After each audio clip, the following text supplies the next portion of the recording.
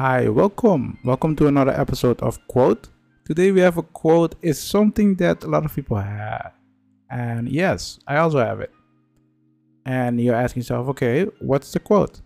The quote is, worrying is like paying a debt you don't owe.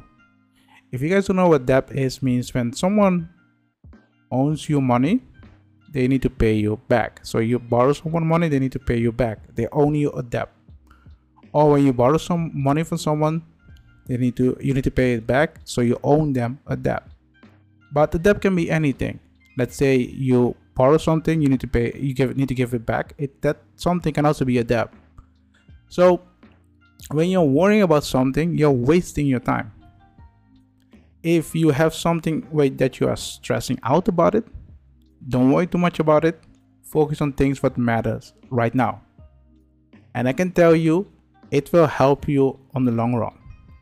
So if you have something that you're worrying about, yes, it's happening. Focus on what's important right now, and then later you will go towards that. It doesn't mean you need to procrastinate or something, but focus on what's important right now. Even if you don't know what's going to happen, try to do your best in order to get to the best results. I hope you understand what I'm trying to say. What I'm trying to say is, don't worry too much about the consequence, but try to do in order to get the best results.